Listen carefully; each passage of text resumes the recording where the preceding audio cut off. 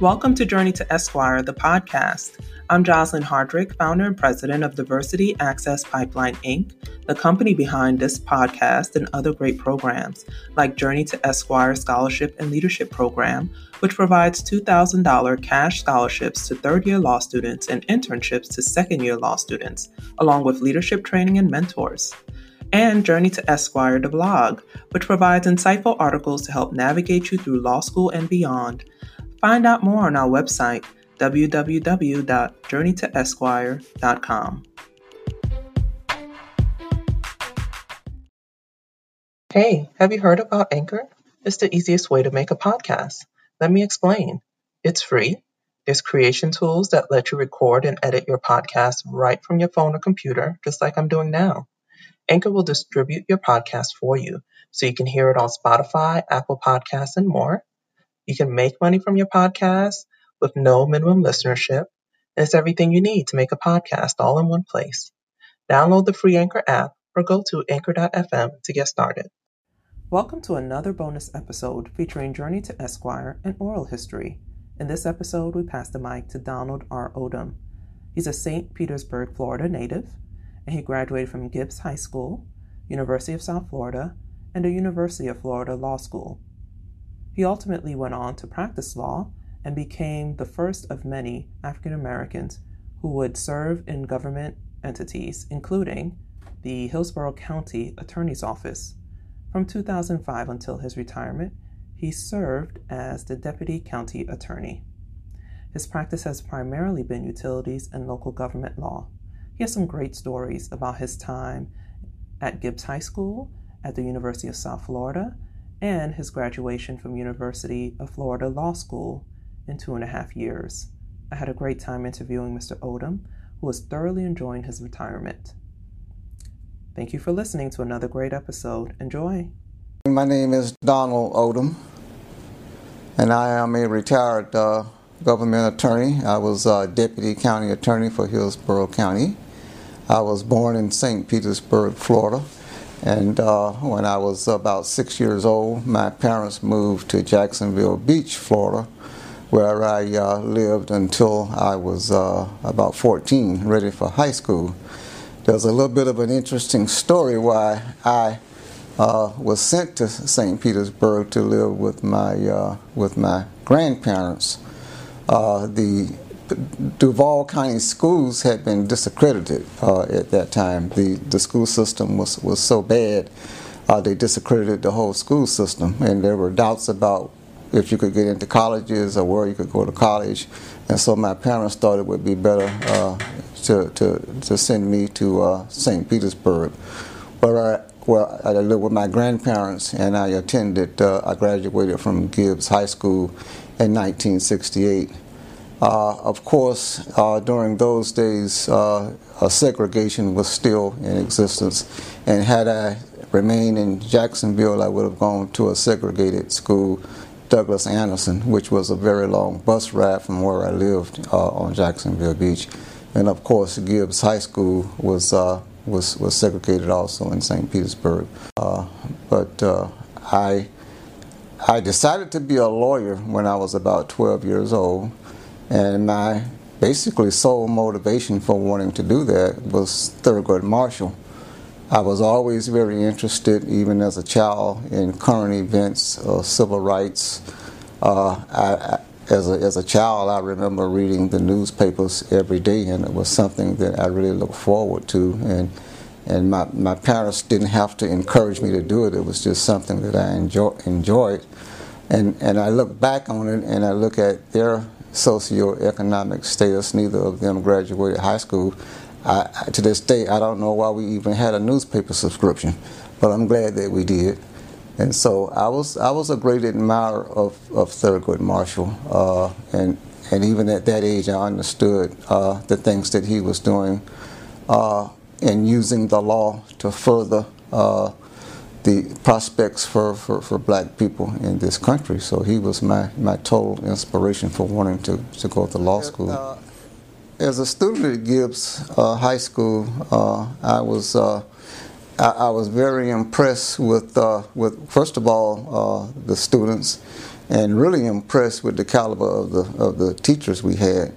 And I understand that there are a lot of advantages that come with desegregation and integration of schools, but in my opinion, I'm not sure that the quality of the teachers that we have now is equal to that I had when I was in high school. And I think there's a simple explanation for that, is that educated black people in those days had very few options.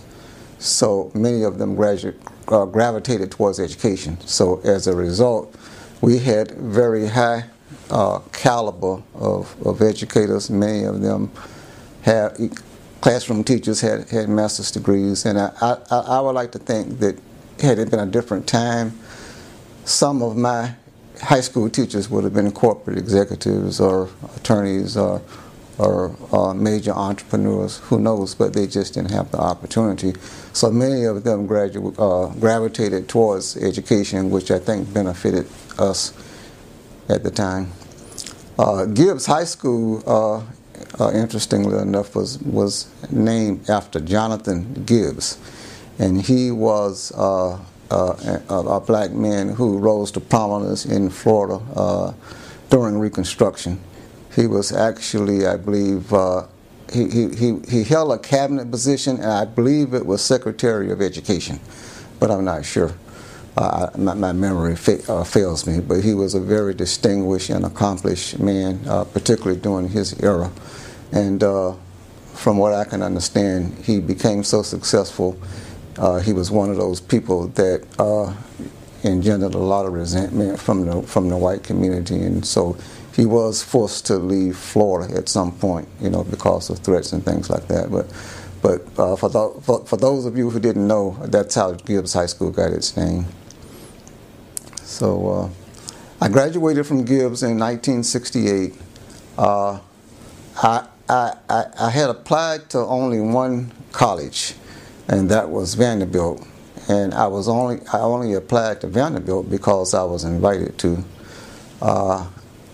I am the first college graduate from my family, so I really had no guidance in terms of how to prepare for college and how to get scholarships and where to apply.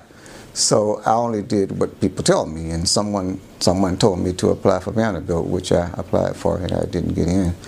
It would have taken a tremendous amount of financial aid had I been accepted. So my plan after high school was to attend St. Petersburg Junior College, as it was called at the time. It's now called St. Petersburg College. So that summer, I was working, saving money to buy a car and to go to college, and I was going to continue to live with my grandparents.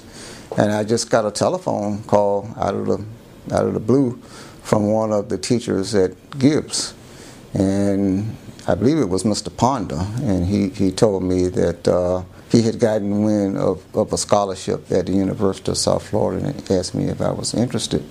So I said sure, and I was awarded a scholarship at the University of South Florida, which covered 2 years, all expenses paid, and then of course the third and fourth years I had to find funding, which actually wasn't a problem. I got loans. But that's how I ended up at the University of South Florida. And I graduated in 1972.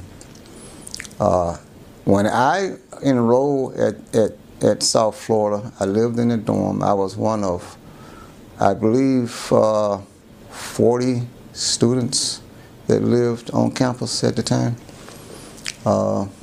So that was an interesting experience. I had never gone to class with a white person before. I went to USF, and so of course I was a little apprehensive, but of course when I attended a few classes, I kind of quickly realized that I had nothing to fear. So teachers there were very good at building up your self-confidence, and they used to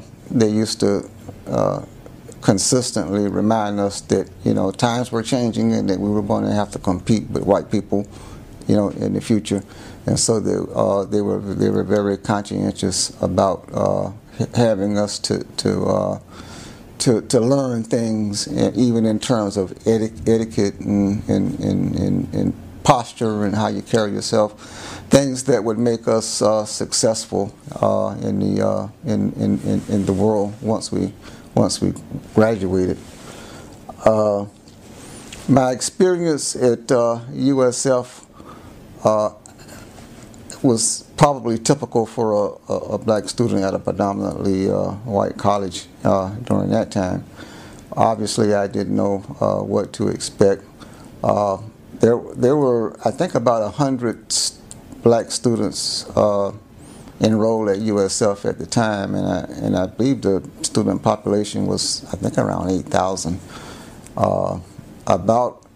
I believe about 40 of us actually lived on campus, lived in the dorms.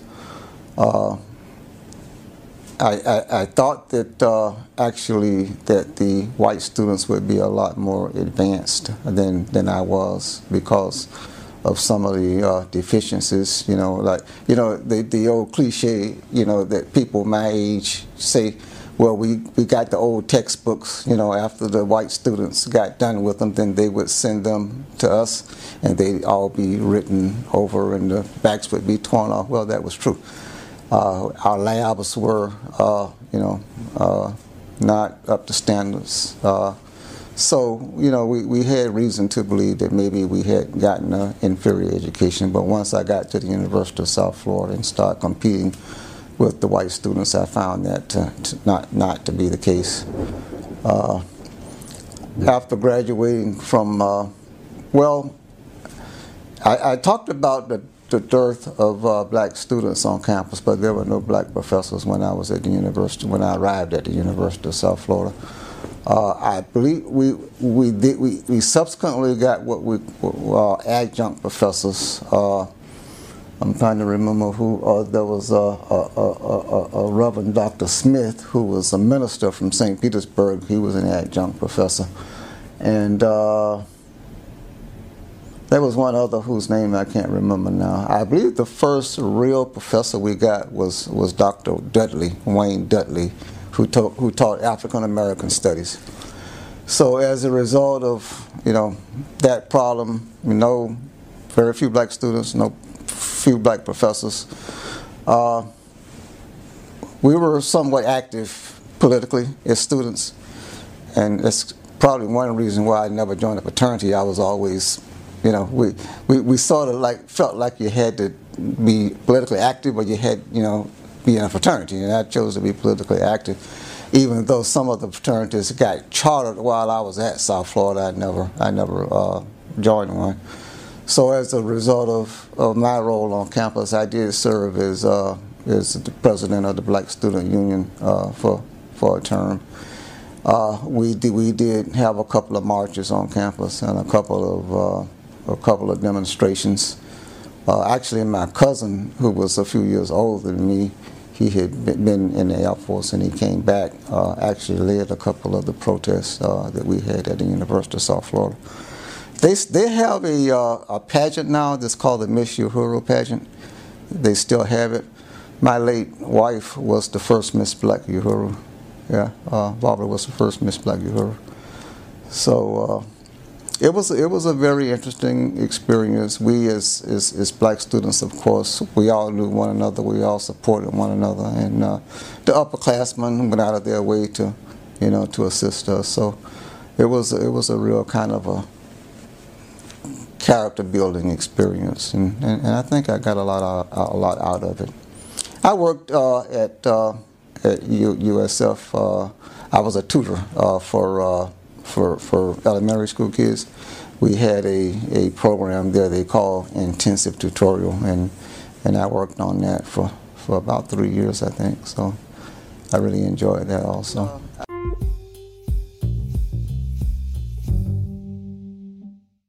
I started law school, I think it was in 74. Again, I didn't know what to expect. I applied to Howard, and actually they told me that my application didn't reach them before the deadline, which I don't understand because I mailed it like a couple of days before.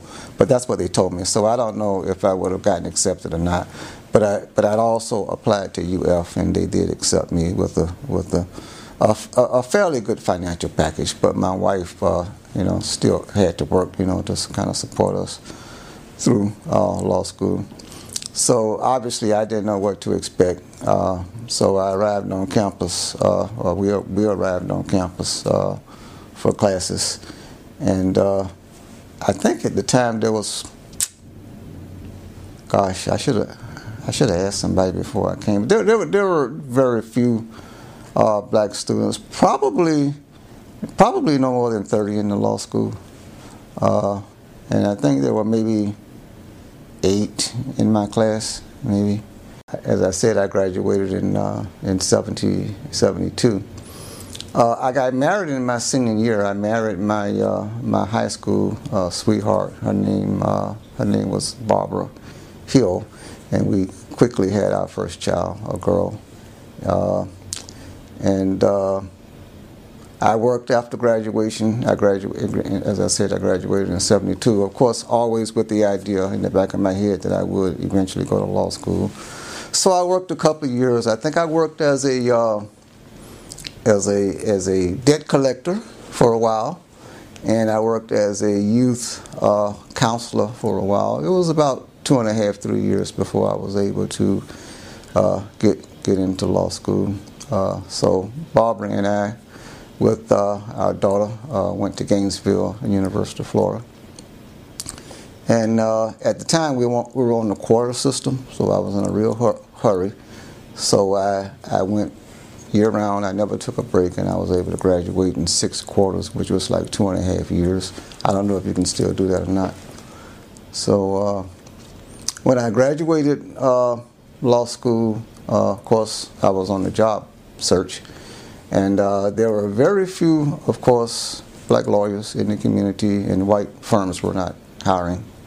But the first lawyer that I ever met, whose name was Ike Williams, had a firm in St. Petersburg. And he had a partner, Morris Milton, Williams and Milton. And they hired me as a law clerk before I passed the bar at the stunning salary of $8,500 a year. And when I passed the bar, I got a big raise. I got up to $9,000 a year. So, but it was a community-based law firm. We did everything. We did, personal injury was always the bread and butter, but we did criminal and I did a lot of Social Security work, believe it or not. I don't know how, but they kept coming in. So I think I stayed there about four years, and then someone came to me with my first public sector job, which was at the Health and Human Services, the state of Florida Health and Human Services, and I only worked there for about I think it was less than 2 years, and my second public sector job came along, which was the assistant city attorney for the city of St. Petersburg, and I was the first African American assistant city attorney that he had.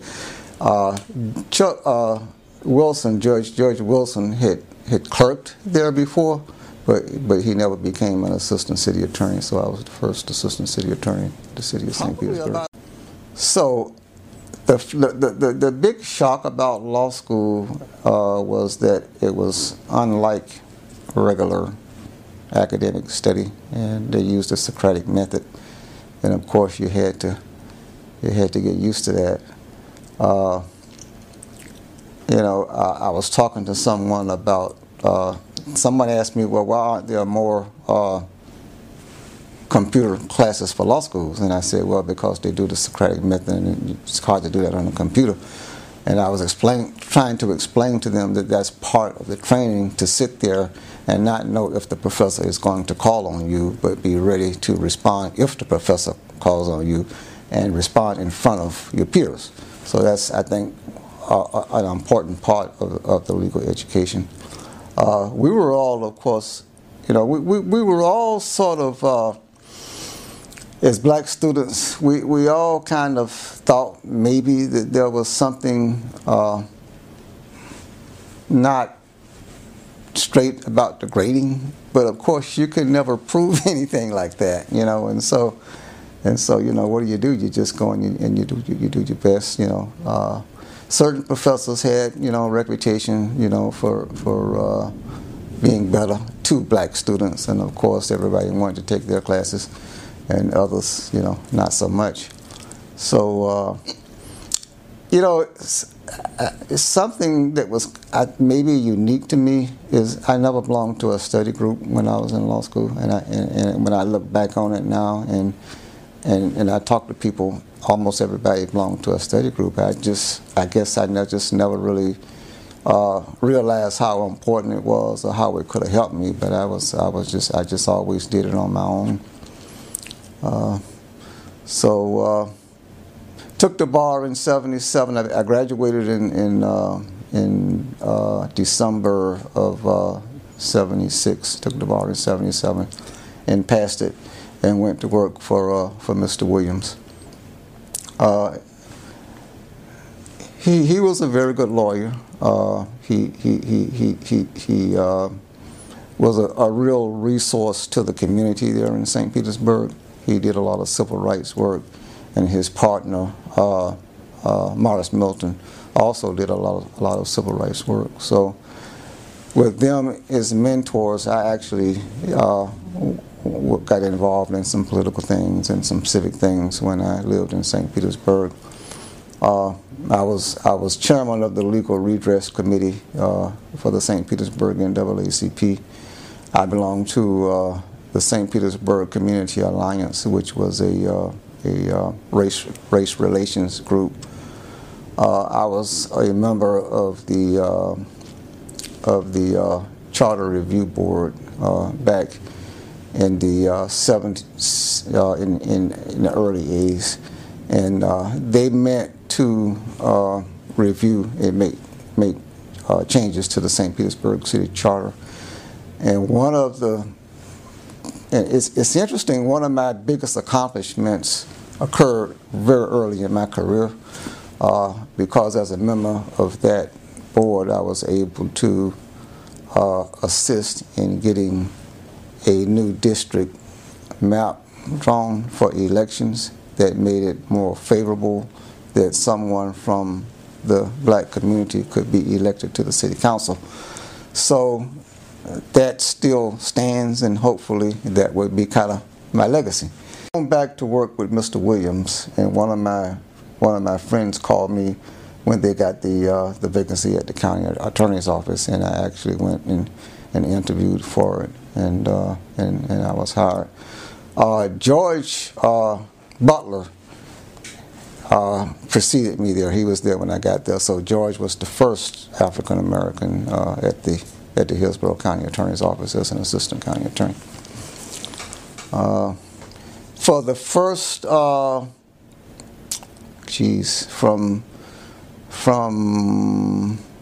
85 when I started until my wife passed in 2003, I commuted from St. Petersburg to Tampa to work.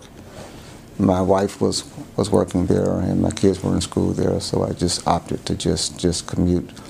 Barbara decided to go into the ministry later in life, in her 40s, and she did become a United Methodist minister when she was in her early 40s. She pastored a relatively large integrated church in St. Petersburg, but she was only able to do that for, I think she was a minister for less than 10 years before she passed away. She was the pastor of Lakewood United Methodist Church in St. Petersburg. So when she passed, I decided to move to Hillsborough County. So I got involved with the University of South Florida, the African American Advisory Committee. I've been a member of that over at USF. I'm a life member of the NAACP. I worked on a couple of voter registration drives here in St. Petersburg. But my tenure at the county attorney's office, which lasted from about 85 until 2012, was mostly positive. I came into the office at a time of rapid expansion, and I believe I was the 12th lawyer that they hired. And at our height, we were up to I think 50 lawyers. So I was able to kind of mature as the need for leadership developed. I was there, and I tried to be prepared to step into those leadership roles. So eventually I became a section head, the municipal services section, and I ended up being a utilities lawyer, which is sort of the complete opposite and has nothing to do with what I wanted to do. Being a fan of Thurgood Marshall, I always thought that I would be, a civil rights lawyer. But of course, that whole, practice had changed so much over the years, and it just was not something that I had an opportunity to do. So it was interesting. Was a good learning experience, and actually it was the first time that I'd ever I practiced at the state, which was a large agency, but the office where I worked only had 2 lawyers. So the city attorney's office was the first agency where I worked where we had multiple lawyers, and of course I was the only black lawyer there. It was a positive experience. I did not experience any overt racism there. There were a couple of things that happened that were a little bit subtle, and I can describe a couple of them. I remember one day I had to go speak to one of the, actually I think he was the office manager about something, and I went to his door, and his door was closed, and I heard him, we had a full-time investigator, and I heard him sort of in a muffled tone through the door before I knocked on the door, something to the effect, "Have you seen buckwheat today?" Well, being the only African American on staff, I mean, who were they talking about? And so, I mean, I went back to my office and I sort of thought about it, and I said, well, what is the appropriate response to this? I mean, do I go to the boss or do I confront them, myself? And I just kind of thought about it. I said, well, they didn't say it to me. They didn't know that I heard it, so I just opted to just let it go. There was another kind of an interesting situation that came up. There was a policeman, a white policeman on the police force at the time, who had a real history of being abusive to black people in the community. He had several complaints, and one that really made the news, made the media, was where he had beat up a black woman, and clearly, most people thought it was unjustified. So of course, he was sued by the woman, and they wanted me to defend him. And so again, here's a decision that I have to make. I mean, I have to support my family, but it's just something that I think is going to be very distasteful to me. So I thought about it, and I just told my boss that I couldn't do it. And as far as to his credit, as far as I know, there was never any repercussions or negative feedback from it. I think the thing that sort of made me push me to the decision that I made was that they had never asked me to be lead counsel in a case before. So why this one? And I think the question is kind of obvious. So the answer to the question was obvious. So I just decided, if I have to get another job, I'll just have to get another job.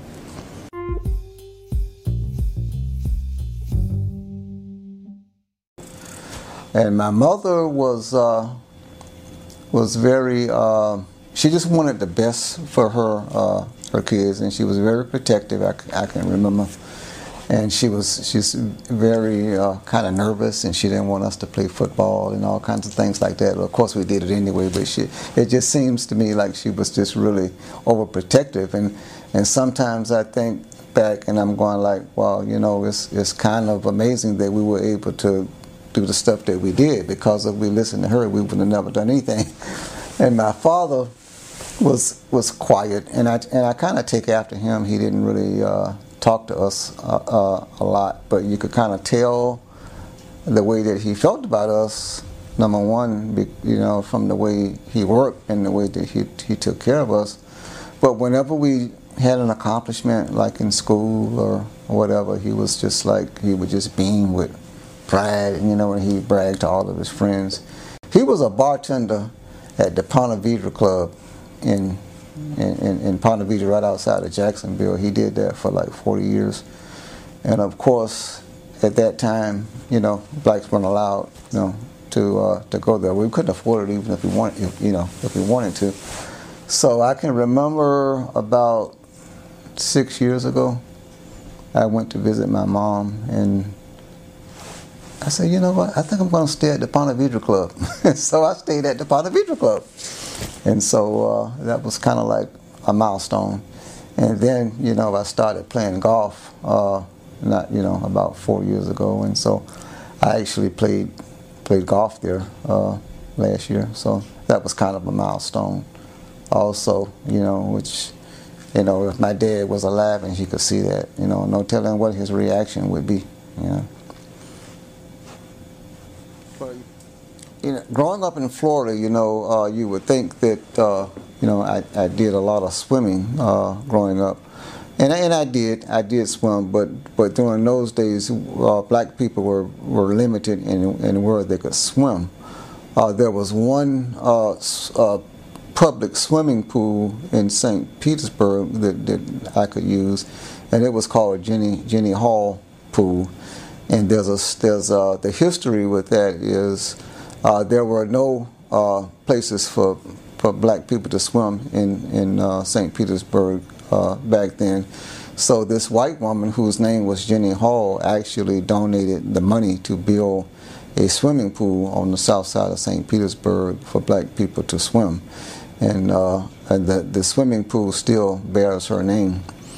There was one place that I can recall that we could swim down on the bay, and it was called the South Mole, I think.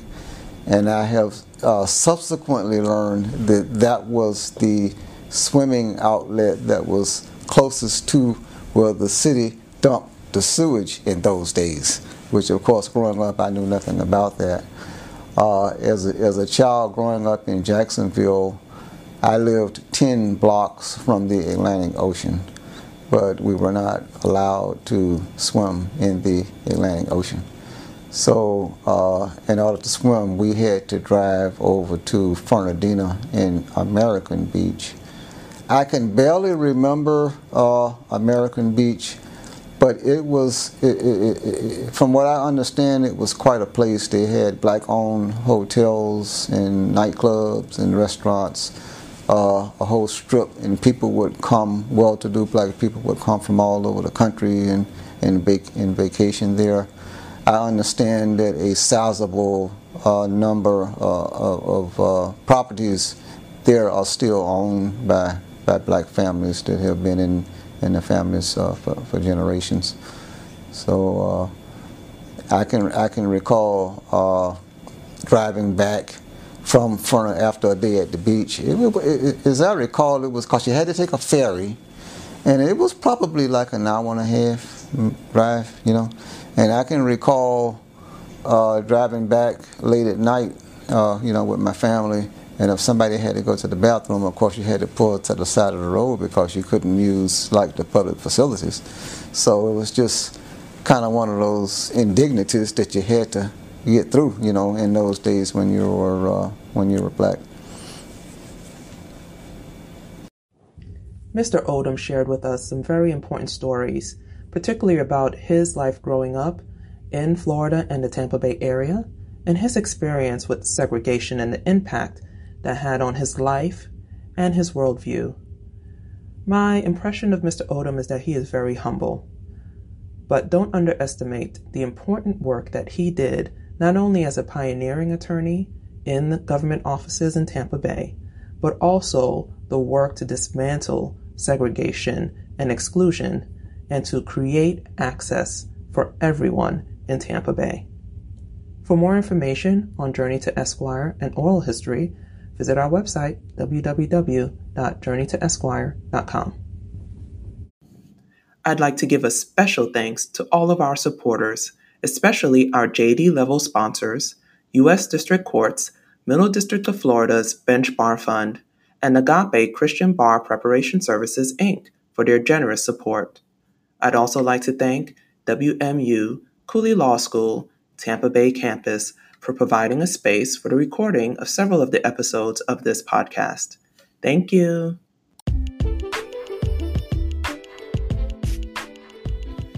Thanks for tuning in to another great episode of Journey to Esquire, the podcast. Support, share, subscribe. And for more, visit www.journeytoesquire.com.